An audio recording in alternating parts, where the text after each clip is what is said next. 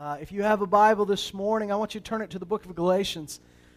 And we're going to talk today about freedom and the freedom in Christ and the things that walking by the Spirit and living by the Spirit. And I believe that God has called us not to just be a people who robotically go through motions or just try to figure out the best way to navigate situations, but God's really called us to be spiritual people. Spiritual people. And you read these stories about guys like these prophets in the Old Testament who seem to just wander around and have some voice always talking to them. It seemed like they were just walking around and being led everywhere they went by voices and fires and signs all over the place. And sometimes you say, well, if I were in their position, I'd be powerful too. I'd be excited too. Or you look in the New Testament at some of these apostles and you see stories of, Peter's shadow passing over a group of people and them being healed just by being in the same vicinity as somebody who is anointed. You read stories about a guy like Philip who hears the Spirit of God say, start walking down a desert road. It's a 50-mile road that is deserted, has no water, has no oasis. And he's just told to walk down it. And then the Spirit of God says, run, catch that chariot. And he runs after a chariot. He leads a guy to the Lord and then is just taken somewhere else. And we say, well, if those kind of things happen to me, boy, if that happened to me, I'd be a powerful, I would be that kind of person. I'd be like Philip if those things happen to me. But you realize that in order for a guy like Philip to be translated, to be taken from one place to another, he had to just start walking down a desert road. That was what God told him to do. God didn't say, Phil, I've got a plan here. What's going to happen is you're going to walk to this point. Then you're going to start running. You're going to catch a chariot. You're going to lead a man to the Lord. You're going to baptize him. Then after that, I'm just going to take you from one place and put you in another place. God told him nothing. He just said, start walking. And sometimes that's what God will tell us. Just start walking. But you've got to be led by the Spirit at all times and be a spiritual person. What that means is we realize all of us are spirits, right? The Bible kind of teaches that really teaches that we're a three-part being. You are a spirit. That's who you are. You were born a spirit, but that spirit, because of sin, because of the curse, that spirit was dead. It wasn't really active. It's who you are, but it had no power. Then when Jesus came, He bought you back. He redeemed you. He rescued you. He ransomed you. And all of a sudden, you are alive. That spirit is who you really are. Your soul, as the Bible describes it, is your mind, your will, and your emotions. That's that part of you that makes decisions. That's the part of you that feels emotional. That's the part of you that thinks about things.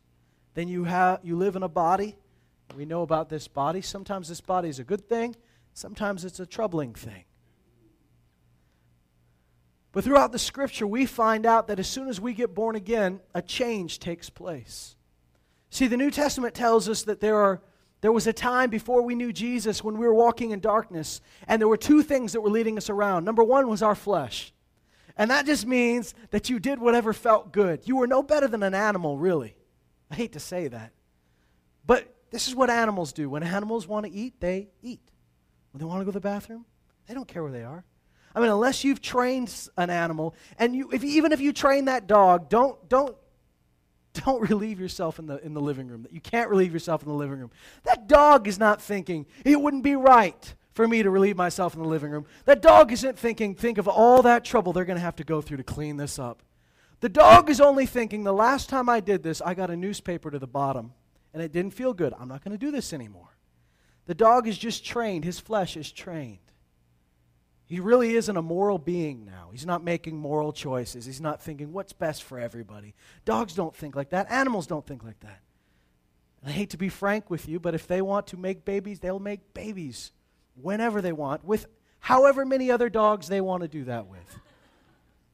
And if you look around at society, they're not that different. Maybe we do choose where we go to the bathroom. We're good about that. But there's a constant leading of the senses. Whatever feels good, do that.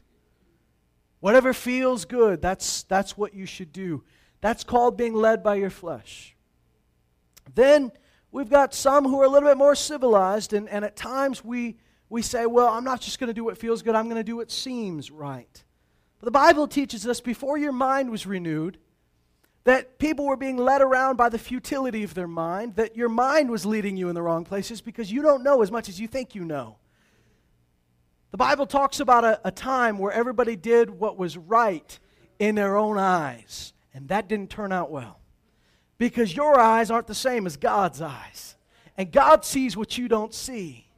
And the Bible tells us that before we got born again, we were blind.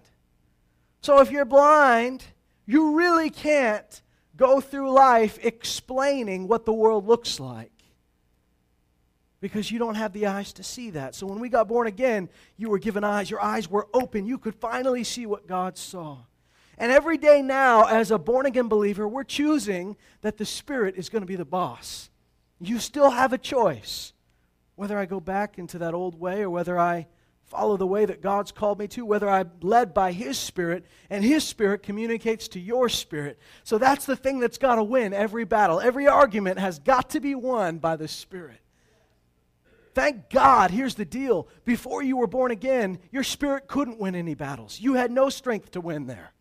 Your flesh was in control. But the moment you got saved, Jesus did really save you, and He gave you life into that spirit. And He crucified your flesh on the cross and stripped it of all its power over you. So any believer now that is bound to your flesh, it's not because you really are bound by any real force. It's because you're choosing to let that flesh have its way. Here's what it says in Galatians, and we're going to go to chapter 5. I wish we had time to read the whole book, but you guys look hungry already. Galatians 5 for the Word. Well, praise God. The previous chapters, before we get to this point, have been speaking to a church in Galatia that has fallen back into some old patterns. It was a church that had both Jewish believers and Gentile believers. But the Gentile believers had been told by some new Jewish believers who'd come in that, oh, wait a second. You guys are living like you don't have to obey, that you don't have to live according to the law anymore. I saw you guys eat ham. I don't know. I saw you guys doing this or wearing mixed fabric. You can't do this kind of stuff. And they began to live according to the law again. The law was in the Old Testament what everybody lived by. It was the law, everybody in Israel at least, the law of Moses given to the people. God gave that law. It was pure, it was holy, but the law's function was to reveal sin, was to show your inadequacy. It could not fix your problems. It just showed you that you had problems. And so they, of course, were unable to really please God without faith. And when we come to this time in the early church, this church had received Jesus, had believed in Jesus, had been set free. Then some maybe well-meaning, maybe not well-meaning people came and tried to convince them that you're wasting your time. You need to go back to some of these old cultural ways. You need to go back and embrace the law again, because truly it's God's Word. And if it's God's Word, that's what we should live by. And that's true. But before this, they were living in the freedom of Jesus. They were living by the Spirit. And they went back to the law, which primarily, listen, before you got born again, you may have known the law. You may have known what was right and wrong. How many of you remember trying to do the right thing and having trouble doing that? Do you remember that? And you thought, man, it's mind over matter. If I can just power of the will, if I can just control myself. And you try every time, if I can just control myself. And you know what? When you fall down, there's all that guilt. And you spend a couple of days just saying, what an idiot. And then you try it again. Somebody motivates you. Somebody inspires you. And you see a story on TV. And you say, I can do that too. And you try again. But ultimately, it's just your power, your willpower that's fighting the power of the flesh. And it wasn't able to do what it needed to do. Maybe you did quit smoking. Maybe you did quit drinking. But you always were left with those strong urges. But when you got born again, your spirit came alive, as we said. That's what happened to this church. The Spirit came alive. All of a sudden, they were discovering that we could live by the Spirit. We could hear the voice of God, that God wanted to have a relationship with me. And some guys came in and said, well, listen, God already told us how to live. And they brought them back to the law. And instead of relying on God, they began once again to rely on themselves. I can do this. I can meet the requirements that God has. If I just try harder, I can meet His requirements. And they failed at it. And the Apostle Paul said, foolish Galatians, who has bewitched you? Who came in and taught you this?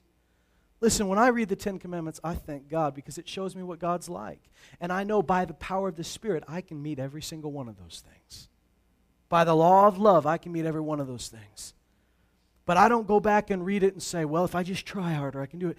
I don't live by the law. I know the law. And I know that I will fulfill the law because of Jesus, because of the love in me. I can walk as I walk in love, as I walk by the Spirit. I'll meet every one of those requirements. But that's not my guideline. That's not how I meet those requirements. I've got to listen to the voice of God. And so this is what they were doing. In chapter 5, he says, it was for freedom that Christ set us free. Therefore, keep standing firm and don't be subject again to a yoke of slavery. Don't go back to slavery. Jesus set you free. Don't go back to the old way.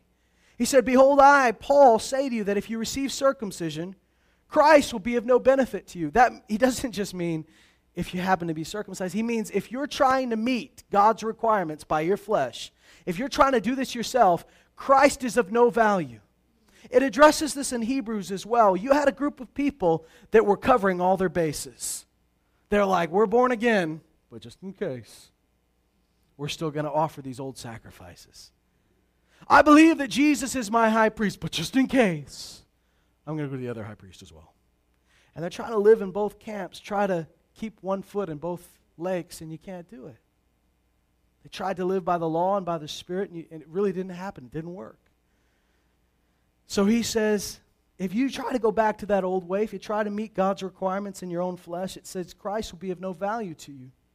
And I testify again to every man who receives circumcision that he's under obligation to keep the whole law. So what he's saying is, if you want to go back to the law, be ready because you've got to do everything. You can't just do some of it, you've got to do all of it. And he says this, you've been severed from Christ. You who are seeking to be justified by law. Now listen, does this mean when I read the Old Testament that I don't believe it? No. Does this mean when I read that God's ways and you read His plans and His designs for mankind that you just ignore it? Absolutely not. Here's what they were doing wrong. It's not that they read the Ten Commandments. It's that they wanted to be justified by them. It's not that they read the Mosaic Law. It's that they thought that's what got them into heaven. They were trying to do that to please God. But here's the deal. You couldn't do that to please God. Without faith, it's impossible to please God. Here's what pleases God. Saying, thank you, Jesus, you have fulfilled the law. Thank you, Jesus, you have made me righteous. Thank you, Jesus, you made me holy. When I couldn't be holy, you made me holy. That pleases God. They went back trying to please God in their own ways. And it says, you've fallen from grace. Verse 5 says this, for we through the Spirit by faith, listen to that. How are we doing this? How are we waiting? It says through the Spirit by faith. That's how we live. Are waiting for the hope of righteousness. For in Christ Jesus, now we know in 2 Corinthians 5 says very clearly, we have been made righteous. This hope of righteousness is that righteousness not only working in us and transforming us, but it's also the fullness of the righteousness of God, which we know we will see not only in our lifetime, but that day when Jesus comes back and our body is renewed and glorified, we get a new one, thank God. Some of you are pretty happy with the one you have now, I can tell.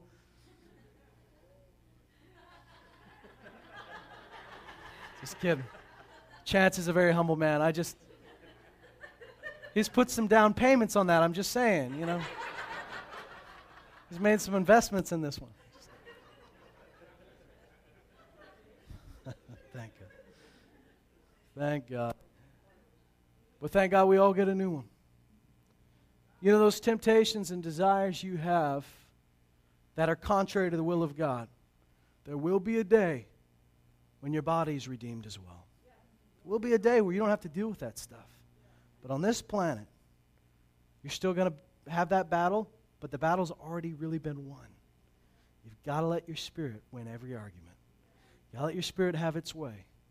Here it says, for in Christ Jesus neither circumcision nor uncircumcision means anything. Whether you're a Jew, whether you're a Gentile, whether you lived by the law all your life, or whether you just got into this. It says it's of no value. It doesn't mean anything. Here's what means something. Faith working through love. That's the only thing that means anything. It's the only way your life's going to mean anything is live by faith through the Spirit, through love. And here's what it says. It says, you were running well. Who hindered you from obeying the truth? This persuasion did not come from him who calls you. A little leaven leavens the whole lump of dough, which means you can't just have a little bit of this. You can't just have a little bit of this false doctrine and think you're going to be okay. You can't just say, well, I'll believe in God, I'll trust in Jesus, but I still like a little of that old-time religion. It's good enough for me, right? I like a little bit of that. He says a little bit of it works its way into your whole life. This is true for anything, guys. If I say I am following Jesus fully, but there's one area of my life I keep for myself, and I rebel in that area, and I say, he's working on me, I'll leave that for a while, and I don't let him into that spot, pretty soon, that little bit of rebellion works throughout my whole heart, because I've just taught myself that you don't always have to listen to God. That's a stupid plan. I really believe, and I'm coming into this more and more, especially these past 2 years, I really believe this is an all or nothing thing. We really believe God is who He is, the center of the universe, that holds all things by the word of His power, holds everything together. He is the point of life. He is the source of life. He's the purpose in life. If He's all those things, is there anything else worth paying attention to? I believe that being obsessed with Jesus Christ and His resurrection power is a very healthy obsession. I believe, and I said this when I was younger, and I still believe it today, that if this is anything, if this gospel is anything to us, it is everything to us. And there's really no halfway with this. I guarantee if you just say, I am going full, I'm diving in the deep end, you just give up the rest of these plans that you have to do part of it His way and part of it your way, and just fully jump in, you'll discover what fullness of joy really is. But here's what He says. He says, a little bit of leaven leavens a whole lump of dough. He says, I have confidence in you, in the Lord, that you will adopt no other view, but the one who is disturbing you will bear his judgment. Who is that? This is somebody who's come in and tried to tell them, you're not doing enough, you need to do it this way. He wasn't speaking by the voice of God. He was coming in and trying to push his way onto them, trying to push the old covenant onto a new covenant church. And the Apostle Paul says, this can't fly. He says, the one who's disturbing you will bear his judgment, whoever he is. I always wonder if he was just being subtle and he really knew who it was. But he says, whoever he is, he'll bear his judgment. But I, brethren, if I still preach circumcision, now what does he mean? He means if I still preach that the way you please God is by doing stuff to your flesh, is by pleasing God with this, just trying to do your best and trying to just live the right way. He says, if I still try to preach that, why am I still persecuted? If I'm preaching the old Jewish ways, he says, why do they hate me? He says, then the stumbling block of the cross has been abolished. What does that mean? That means if you live in a better life could get you into heaven, what's the point of the cross? Don't get me wrong. You will live a better life. You will live a moral life. You will live a godly life. God has not called us to be vessels of dishonor. But here's the deal. You will live a godly life because of His work in you, not because of your work for Him. And he says, if I started to preach, go back to the old covenant, start to preach the law again, what's the point of the cross? He says the whole point of the cross is we couldn't do it and Jesus did it. You need to embrace that. In verse 12 it says this, I wish that those who were troubling you would even mutilate themselves. That is a disturbing thought. Because I don't want to be graphic this morning. But he's talking about circumcision. Then he says, I wish that they'd mutilate themselves. That's all we're going to say. Verse 13 says, for you were called to freedom, brethren. Only do not turn your freedom into an opportunity for the flesh. So right before this, we were talking about people that were set free, but went back to the old ways and were in bondage to the law. But then he says, guys, let me tell you, you're free, but don't be in bondage to sin either. Don't go back and be in bondage to your flesh either. If we're set free, we're going to be free because you had people on both ends. For every road, there are two ditches. And for every road that God has placed, there's somebody in the other ditch. When we say, hey, we live by grace, we live by faith, and we're going to live holy as He is holy because He's working in us, there will always be people on this ditch that say, well, I'm not quite sure that you can really do that. I'm not quite sure that we're all living to the standard. And I don't quite think that all of you people who are trusting in Jesus are really trusting as much as you think you are, because here's the deal. Here's how you get saved. You try a little harder. Here's how you get saved. You work a little more. There'll always be somebody in the ditch that tries to tell you that. Then there'll be another guy in the other ditch that's basically a hippie that just says, you know what, man? One thing you got to do right in life, you pray the prayer, then do whatever feels good, man. Because, you know, it's covered, right? It's all covered.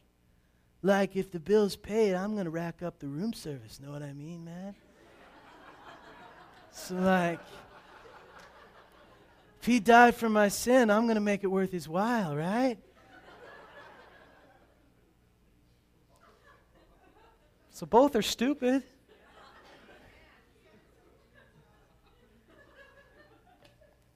I'm not in the camp that believes that you work a little harder to get yourself to heaven. I'm not in the camp that believes that what we do in this life doesn't really matter anymore. I believe that because I'm born again, my righteousness depends wholly on Him, not on me.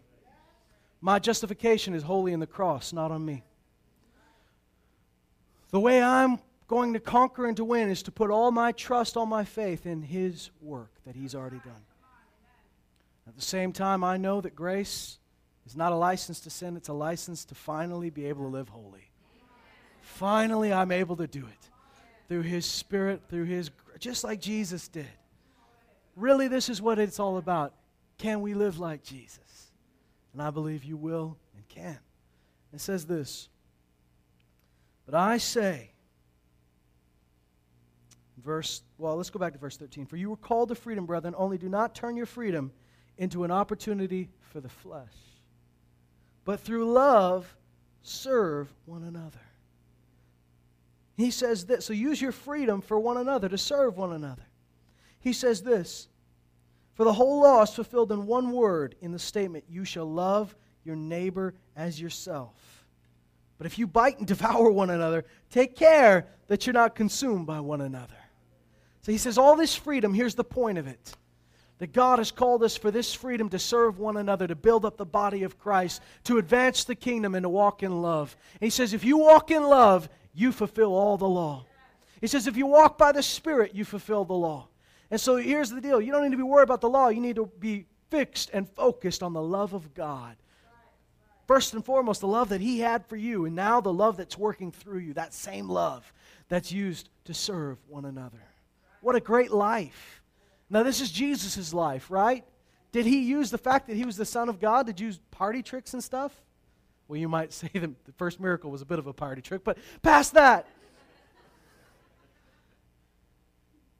The Bible says that He went about doing good and healing all who were oppressed by the devil. His power was not to advance Himself. His power was to advance the kingdom. And it says, if you bite and devour one another, take care that you're not consumed by one another. The next verse says, but I say, here's the point, walk by the Spirit, and you will not carry out the desire of the flesh. Now, this is a huge verse, and I'm going to tell you why. Because the answer to your struggle with the flesh is found purely in walking by the Spirit. Here's the deal. If you try to discipline your flesh by the flesh, Brother David McGrew says it very clearly. I love what he said. He said, if you try to discipline the flesh by the flesh, you only strengthen the flesh. Do you know what that means? That means if I try to discipline myself by just the same way I used to do before I got born again, if I try to just try a little harder, use my willpower, try a breathing technique, it's not going to work. And if you are able, let's think about the Middle Ages. There were people that believed in Jesus, but didn't really believe that His power was able to rescue them, to save them. They thought a lot of that fell onto them. And so whenever they'd have temptations, do you know what they'd begin to do? Do a little thing called penance. And penance was often, especially in the Middle Ages, I look at a guy like Martin Luther, before he realized, and he circled in his Latin Bible that faith alone, he circled the word solely, alone. Before he realized he was justified by faith, whenever he'd have those dirty thoughts of these bad things, he'd punish himself. He'd whip himself until he bled. He'd crawl up stairs with broken glass on them, punishing his flesh. But the Bible says that disciplining your flesh is of little value. Because here's the deal. You know what you're doing? You're using the flesh to discipline the flesh. And in the end, the flesh just gets stronger. It won't work. You've got to walk by the Spirit. Here's the other thing.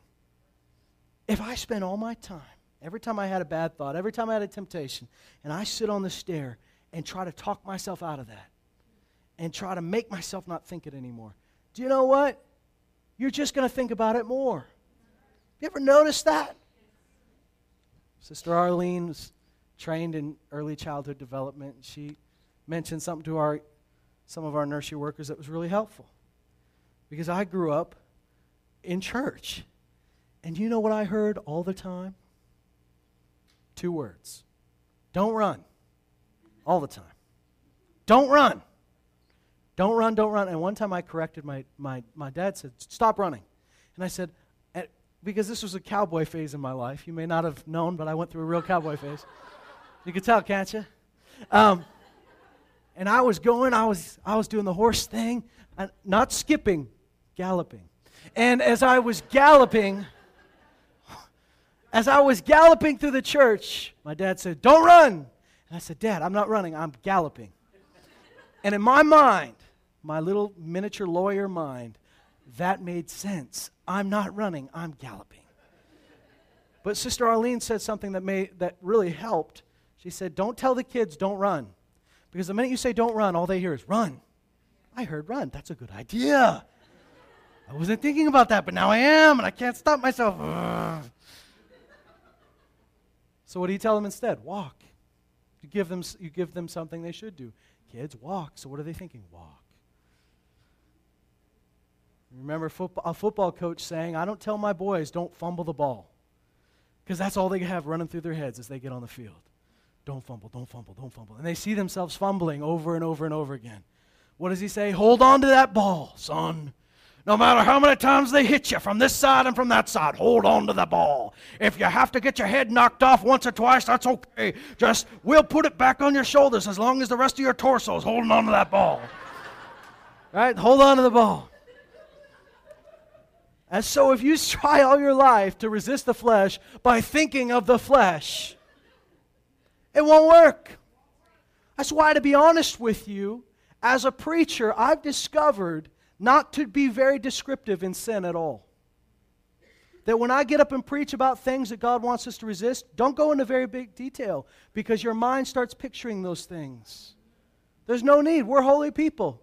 The Bible talks about things that should not even be mentioned. I don't even need to mention them. We walk by the Spirit. We don't need to talk about that stuff.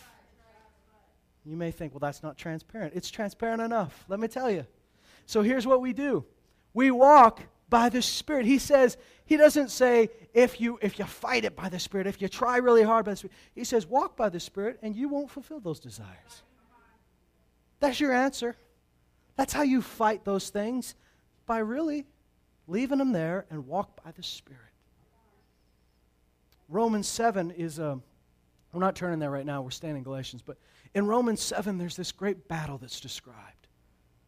between the flesh and the Spirit. Paul says, I want to serve God. I want to serve Him. But I end up doing these things I hate to do.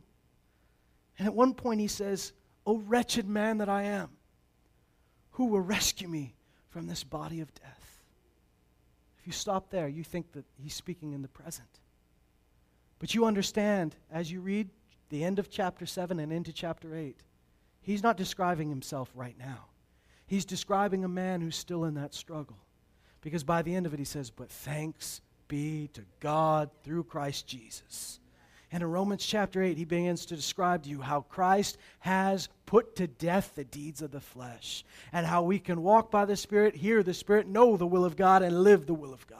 He says we have victory through Christ Jesus. See, you used to not be able to win that battle, but now through Jesus, we win every time. But the answer is walking by the Spirit. Now listen, he's going to say few verses, I'm going to give you a spoiler. In a few verses, he's going to say this: if we live by the Spirit, let us walk by the Spirit. When you got born again, you now live in the Spirit. You're alive. But he says, now that you're alive, live. If you live by the Spirit, start walking by the Spirit.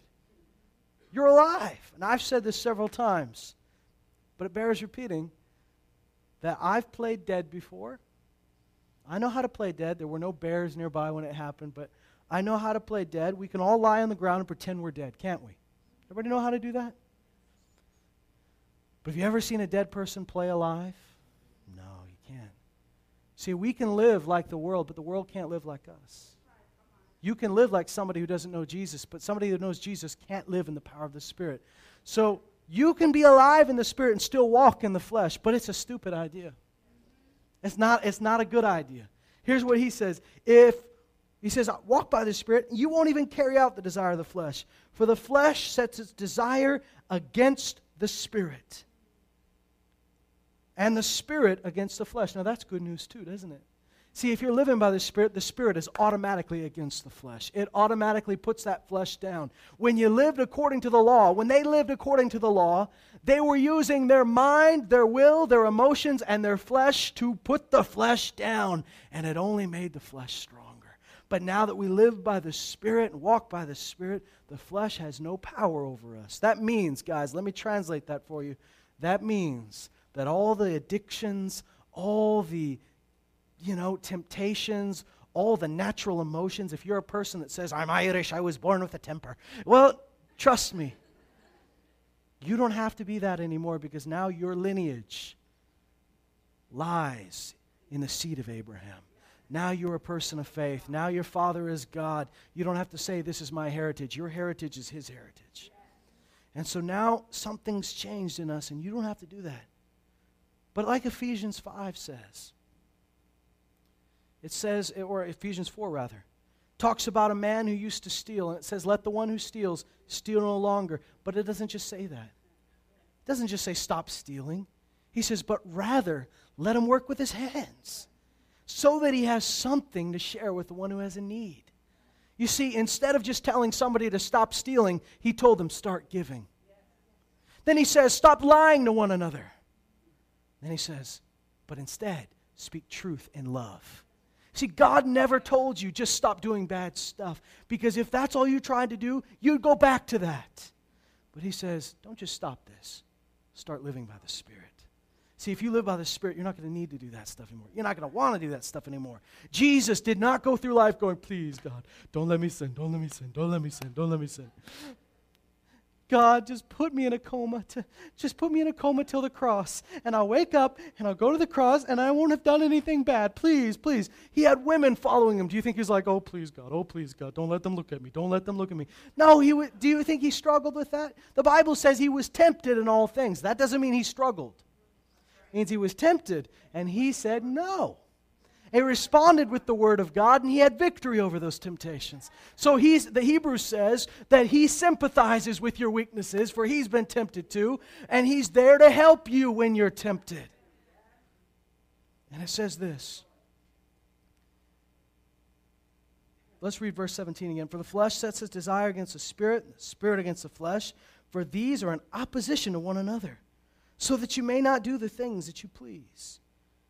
But if you are led by the Spirit, you are not under the law. It says this, now the deeds of the flesh are evident. Here's how you know what the flesh looks like. It says their immorality, impurity, sensuality, idolatry, sorcery, enmity, strife, jealousy, outbursts of anger, disputes, dissensions, factions, envying, drunkenness, carousing, and things like these. Now, he named a lot of things there.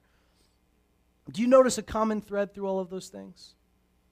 The common thread to me seems to be they're all stuff that you do to please yourself. They're all about you.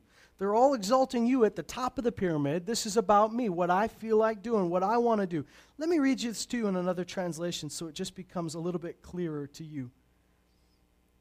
In this verse in Galatians 5, I'm going to read it to you in the New Living Translation. He says, when you follow the desires of your sinful nature, this is verse 19, the results are very clear. Sexual immorality, impurity, lustful pleasures, idolatry, sorcery, hostility, quarreling, jealousy, outbursts of anger, selfish ambition, dissension, division, envy, drunkenness, wild parties, and other sins like these. Let me tell you again, as I've said before, that anyone living that sort of life will not inherit the kingdom of God. He says this in verse 22. But the fruit of the Spirit. Now I want you to see, one, he says the works or the deeds of the works of the flesh. Those are things that when he says the deeds, that's because it came from you. The works, they came from you. They came from a human. You're the one that did all those things. But then he says, but the fruit of the Spirit. That means the things that naturally come out of a Spirit-led life. Somebody who's living by the Spirit, here's the natural fruit of your life. Love, joy, peace, patience, kindness, goodness, faithfulness. Verse 23, gentleness, self-control. Against such things there is no law. I want you to notice something important here. Does he say once you start doing all these things, you'll start living by the Spirit? No, he says walk by the Spirit, and these are the fruits. This is what will come out of your life. If you just think, there's a lot of people who just say, I'm a rotten person. If I let myself do what I want to do, it won't be good. This will not end well. But if you begin to walk by the Spirit, you're going to find that these things aren't so much things that you have to think about all the time. They are things that will naturally flow out of you. Somebody who is naturally walking by the Spirit of God, these are things that begin to flow out of your life, and you're wondering where they're coming from. Now, I do believe that you need to cultivate these things.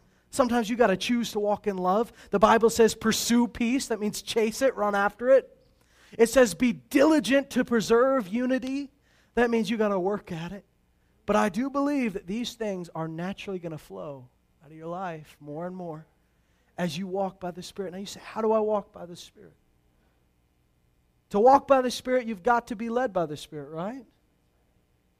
That's what we're doing. We're walking on the path that He called us to. And the only way I can walk on that path is to do what Jesus said, hear the voice of the shepherd and follow it. And there are two ways that the Spirit's really going to lead you. I mean, more than that, but two primary ways, externally and internally. That means on the inside of you, you're going to hear the voice of God. We fight against that voice sometimes, and sometimes we'll say this. How many of you have ever said this? I don't know if that was me talking or if that was God talking. You ever said that? I think we've all said that. I had a guy that was in the church in Loon Lake. He was one of those guys that barely ever said anything. Always had a smile on his face. God really rescued him. He had been in a really messed up life.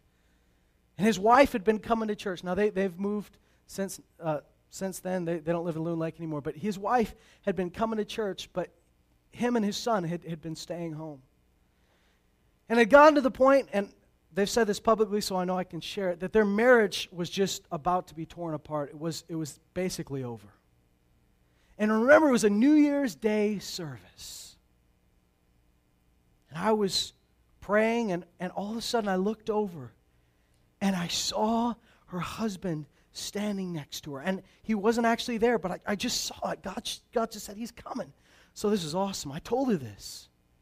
Thank God she received it in faith. And it wasn't that long until that husband was born again, radically saved, and began to come to church. Not only did he begin to come to church, but he began to develop a life of prayer at home. And I'd been teaching them, hear the voice of the Spirit, do what God says, and no matter how crazy it is, you just do it. And at one point I said this.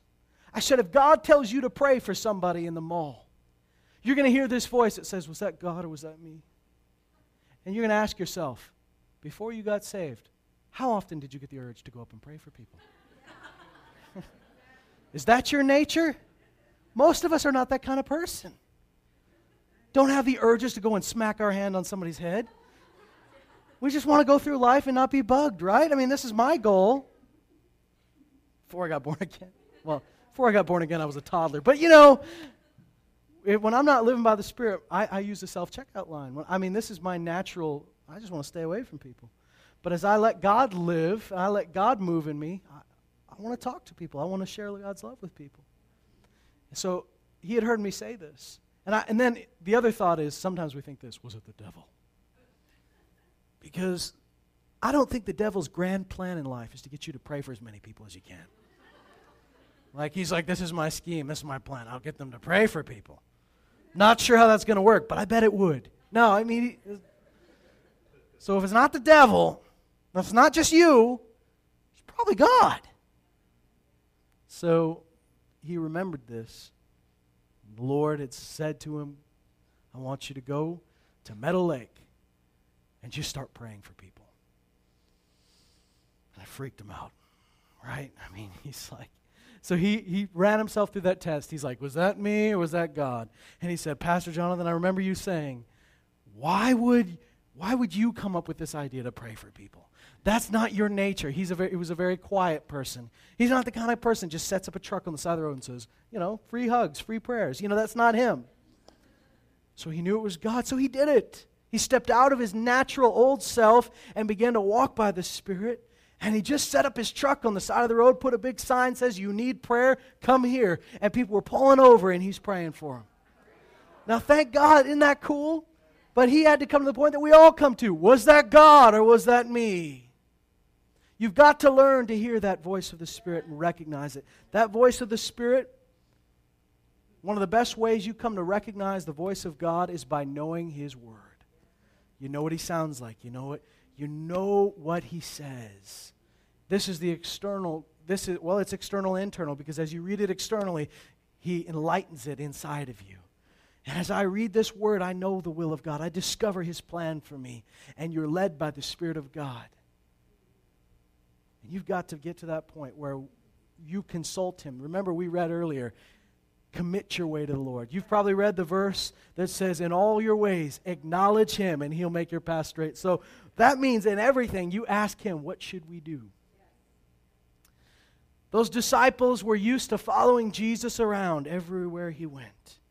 If He turned right, they turned right. If He got in the boat, they got in the boat. That was easy, right? He's right there. But He says to them at one point, it's good for you if I go away. And they said, how could that be true? He says, it's better for you if I'm not here, because I'm going to send my Spirit and He's going to live in each and every one of you. You know, those disciples did not stop being followers. For the rest of their life, instead of following a physical Jesus, they followed the Spirit of Jesus. Everywhere He told them to go, they went. What if you asked God, when you walked into the mall, what's my mission today? He may just say, to buy tomatoes, dude. But on the way, I want you to pray for somebody. On the way, I just want you to pray in the Spirit. On the way, I want to talk to you. If you walk by the Spirit, which means letting the Spirit win. So now, the deeds of the flesh are evident.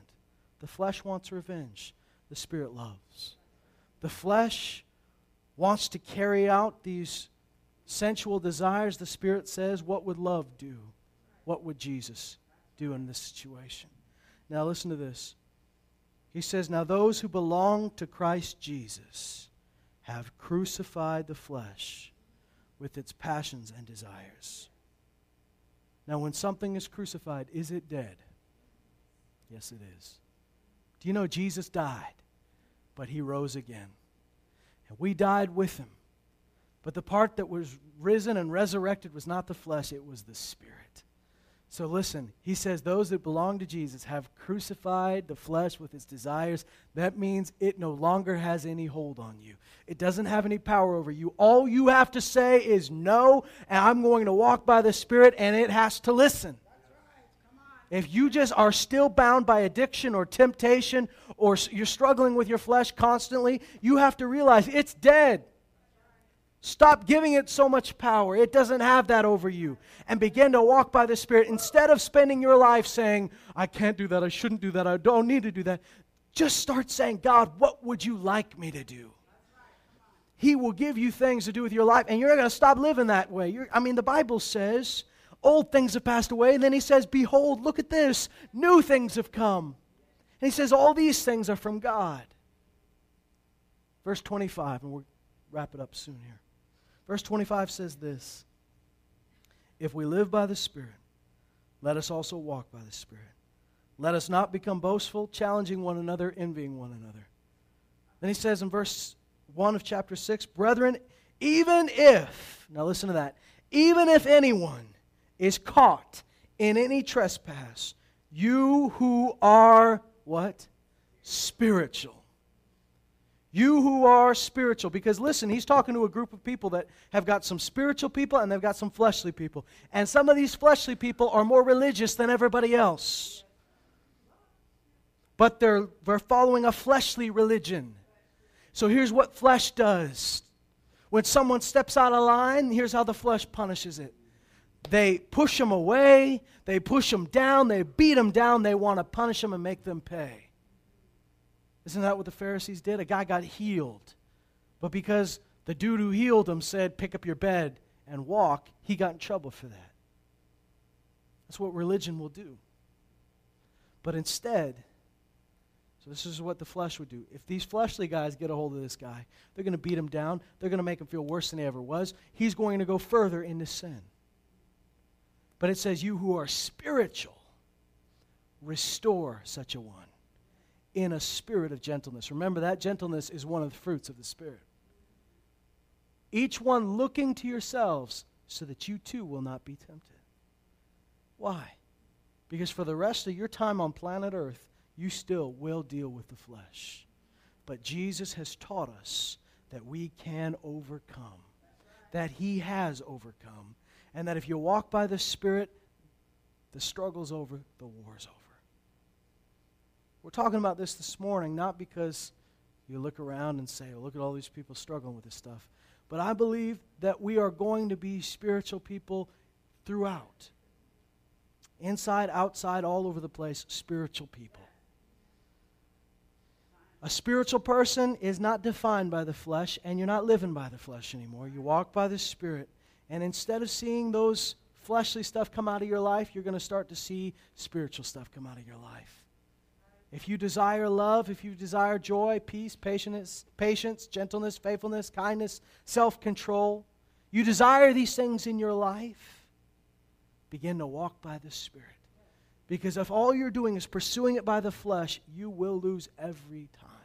I want you to do this, and I want you to say this, and promise it to God and promise it to yourself, that I'm going to walk by the Spirit, and every day when I wake up, I'm going to say, Lord, I'm your ambassador. I'm your servant. I'm your son. I'm your daughter. Tell me what to do today.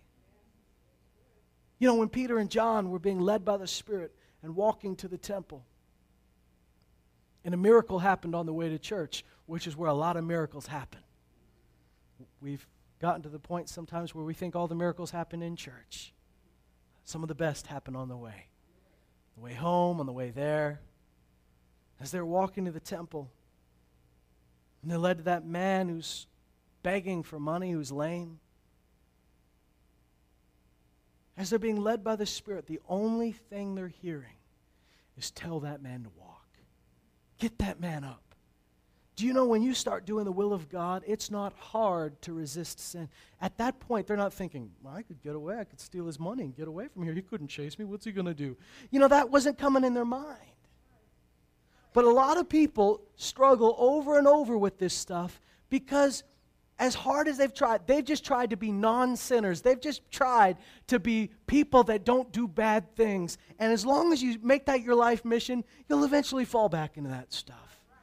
Too many church people have been used to that guy up there being the spiritual guy and me being the guy in the real world. But God didn't create you for that. You're the spiritual people.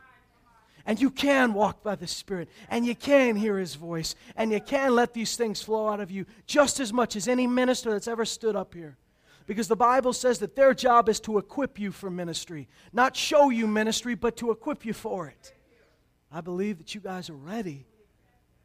But you know, this is the fruits of the Spirit. Sometimes we think the fruits of the Spirit are all this flashy stuff. You know, the fruits of the spiritual person are going to be constantly floating on a cloud in a trance. But the real fruit of the Spirit are things that come down into the very nitty-gritty of life.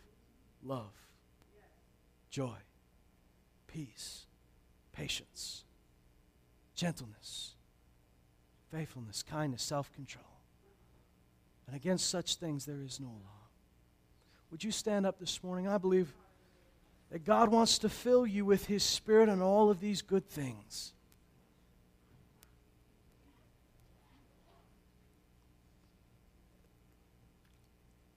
There's no struggle that has not already been won. Can I ask you a question? Is there anybody here who believes that if an evil spirit were to show his face in this building, we could cast it out? Do you believe that? Why? Because Jesus totally kicked their butts. He defeated them and stripped them of all power and put them under His feet. And His feet are part of the body, and we happen to be the body. So they're under our feet too. Now, if you believe you have power over evil spirit, why do we have power over the evil spirits? Because Jesus defeated them when He rose from the dead. It's the same reason you can defeat the flesh and you can overcome the flesh, because Jesus crucified it to the cross. It's dead. Consider yourselves dead to sin, but alive to God in Christ Jesus. And I believe that there are many of you that have gifts inside of you that you haven't even recognized. Gifts inside of you that you haven't even realized are there. Some of us have gone through life saying, this is who I used to be. Thank God I'm not that person anymore. That's part of your testimony, but it's not the end. Because it says old things passed away. But here's what you look at. Here's what you behold. New things have come. You can't spend your life saying, thank God the old things are gone. You have to start saying, thank God the new things came. God is going to replace every part of your body, of your soul, of your life that used to serve the evil one, used to serve the devil, used to serve yourself. He's going to replace that with a passion for Him, and you begin to use those same parts of your body, that same time, that same energy in the power of the Holy Spirit. Father, I just thank You for who You are this morning. I believe that You are the same yesterday, today, and forever. You have overcome the world. You've overcome the flesh. You've overcome sin. You've overcome death, hell, and the grave. We stand victorious in Christ Jesus. Lord, I ask that these brothers and sisters that stand with me this morning would begin to see themselves in victory and freedom. That You would teach us to walk by the Spirit just as clear as we see the road in front of us with our eyes, that we would see the road that You've placed in front of us with our spirit. That we begin to walk in Your way and not our own. Lord, I believe that You've designed us to be spiritual people, full of the Holy Spirit, flowing in the Holy Spirit, without regard to the flesh, without regard to the world, but instead walking just as Jesus walked. And guys, I want you to know that I believe the Spirit of God is saying this and saying it strongly, that Jesus has got to be your only example, your big example. You may have other heroes, you may have other people you admire, but Jesus is your prototype. You can't live your life trying to be your favorite preacher. You can't live your life trying to be your favorite missionary. You live your life saying, I walk in the footsteps of Jesus, with the power of Jesus, with the Spirit of Jesus. He is your teacher. He's your leader. He is your shepherd. Father, we just surrender ourselves to you right now. Our life, our dreams, our plans.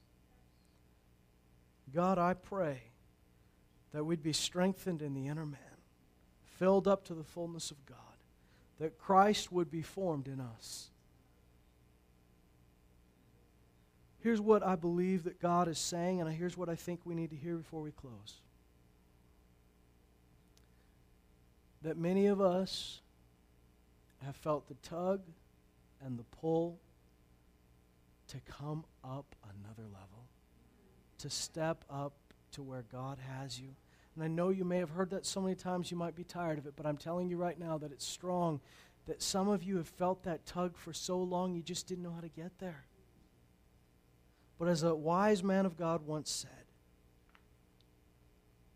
if you just listen to God and do what He says every day, step by step, before you know it, you'll look up and you're where you're supposed to be.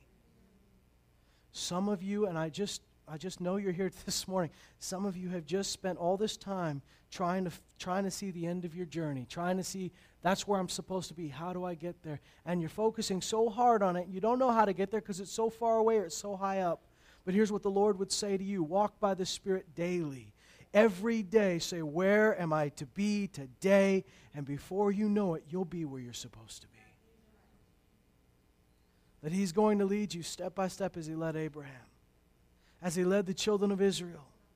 And the Bible says that God led the children of Israel. As He went, He led them by a cloud of smoke and a pillar of fire. And it says that He went before them and prepared a place for them to encamp every night. God has got a place for you to encamp. And He alone knows where that's supposed to be. He has developed a land for you to dwell in and to be prosperous in and to know the goodness of God in and to flourish in and to grow. But you got to listen to Him step by step. I want some of you who have just been, you've got the far off. You know where you're supposed to be a long way from now. You've got a big goal ahead of you. You don't know how to get there. Can you come here and we're going to pray for you.